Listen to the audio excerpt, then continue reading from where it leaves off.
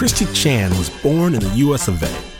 Her parents had both immigrated from China, and Christy, she'd always taken her American identity for granted until the day her family decided to move away from Maryland and start life in a brand new town.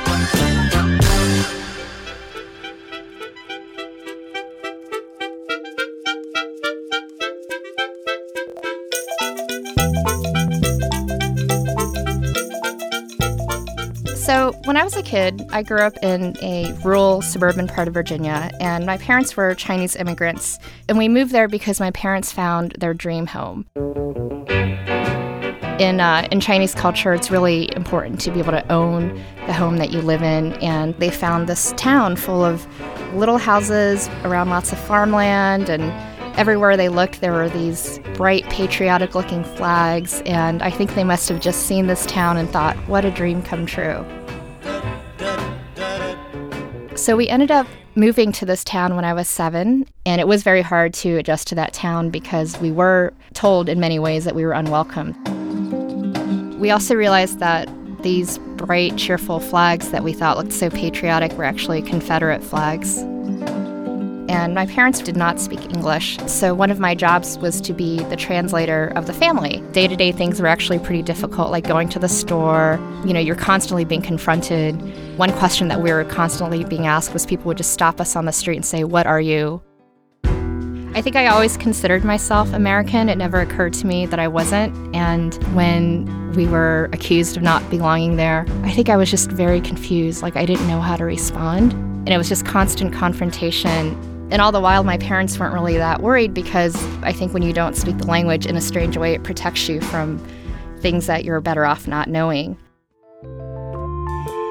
One of the things that started happening right away when we moved to this town was that a lot of the local church groups started soliciting and knocking on the door and saying, "Hey, you're new to town, why don't you guys join our church?" And it was a very sort of aggressive soliciting. And around the same time, we started getting these letters in the mail. And the letters looked very formal, and they had crosses on them, so we thought they were from a church. And the top of the letter always had the words Ku Klux Klan. The first letter that we got, I recall them saying that this community was for white Christians and non-white Christians were not welcome.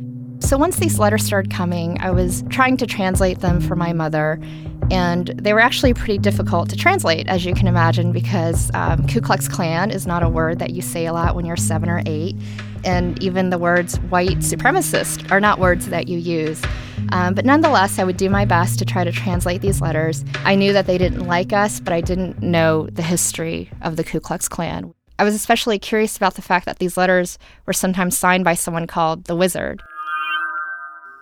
But because the letters kept coming and I would say, "Oh, there's another one," at some point, I think she just wanted me to keep myself busy. So my mom said something like, "Well, why don't you just write them back then?" And at the same time, we were doing pen pals at school, and kids were getting assigned other pen pals from other countries, pen pals in Sweden, pen pals in Spain, and I thought, I have a wizard for a pen pal. And my letters would start off saying, "Dear Wizard, we're really nice. Please be our friend." I tried to make the letters look as beautiful as possible, and I would draw pictures on them. I put glitter on the letters sometimes. Stickers were big, and kids were trading stickers, and I was saving my best stickers for the Wizard. They really were done as though they were a gift to them. I just imagined that once they read my letters and were taken with them, that I'd soon be hanging out with a wizard, that we'd be eating pizza together, that we'd be, riding bikes together, listening to Madonna together. There was one evening where both my parents were working late, and we'd always been instructed that when the kids were home by ourselves, you don't answer the door, you turn the lights out, and you pretend no one's home. And I can remember specifically there were 2 occasions where we just heard a lot of people gathered on our porch banging on the door, and it was the sound of men, sound of voices. We just did what we were told. We turned the lights out. We got really quiet. We were giggling, and we thought it was hysterical that we were pretending that we weren't home. I started to suspect that everyone was in the Ku Klux Klan because their symbol was a cross, and as far as I knew, our town was full of crosses, and people wore crosses. And so it did start to feel like, who is the KKK? Where are they? So the more we were trying to ignore the real world of what was going on, the more it made sense to try to get through to this wizard guy and get him to use his wand or whatever and say, hey, everybody, these people are great. I think sometimes people just get used to having you around. And it didn't hurt that my dad opened a restaurant. So this restaurant was a Hawaiian-themed restaurant, but it actually served Chinese food. You got laid when you got there, and the chairs had palm trees on them. So it was not subtle at all. It was very much, hey, we're Hawaiian, parentheses, not from another country. Don't worry, eat our food. And it was just such a hit, and people loved the restaurant that it helped us gain acceptance because we were the people that served that amazing Hawaiian food, which wasn't really Hawaiian food. And then, like most kids do, I made actual friends. So I didn't need this mysterious wizard anymore because I'm sending them what I think are these beautiful letters, and we just kept getting these mean letters back. I think I started to notice that they never asked anything about me. It was always about what they wanted, and when you send someone a sticker, they're supposed to send some back. The real kids were much more interesting.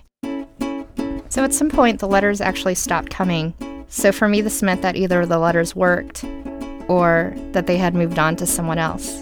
So whether or not a little bit of magical thinking was involved, I'll never know, but it didn't ever occur to us to move to another town and to not live here in this country, because what is more American than to make it work?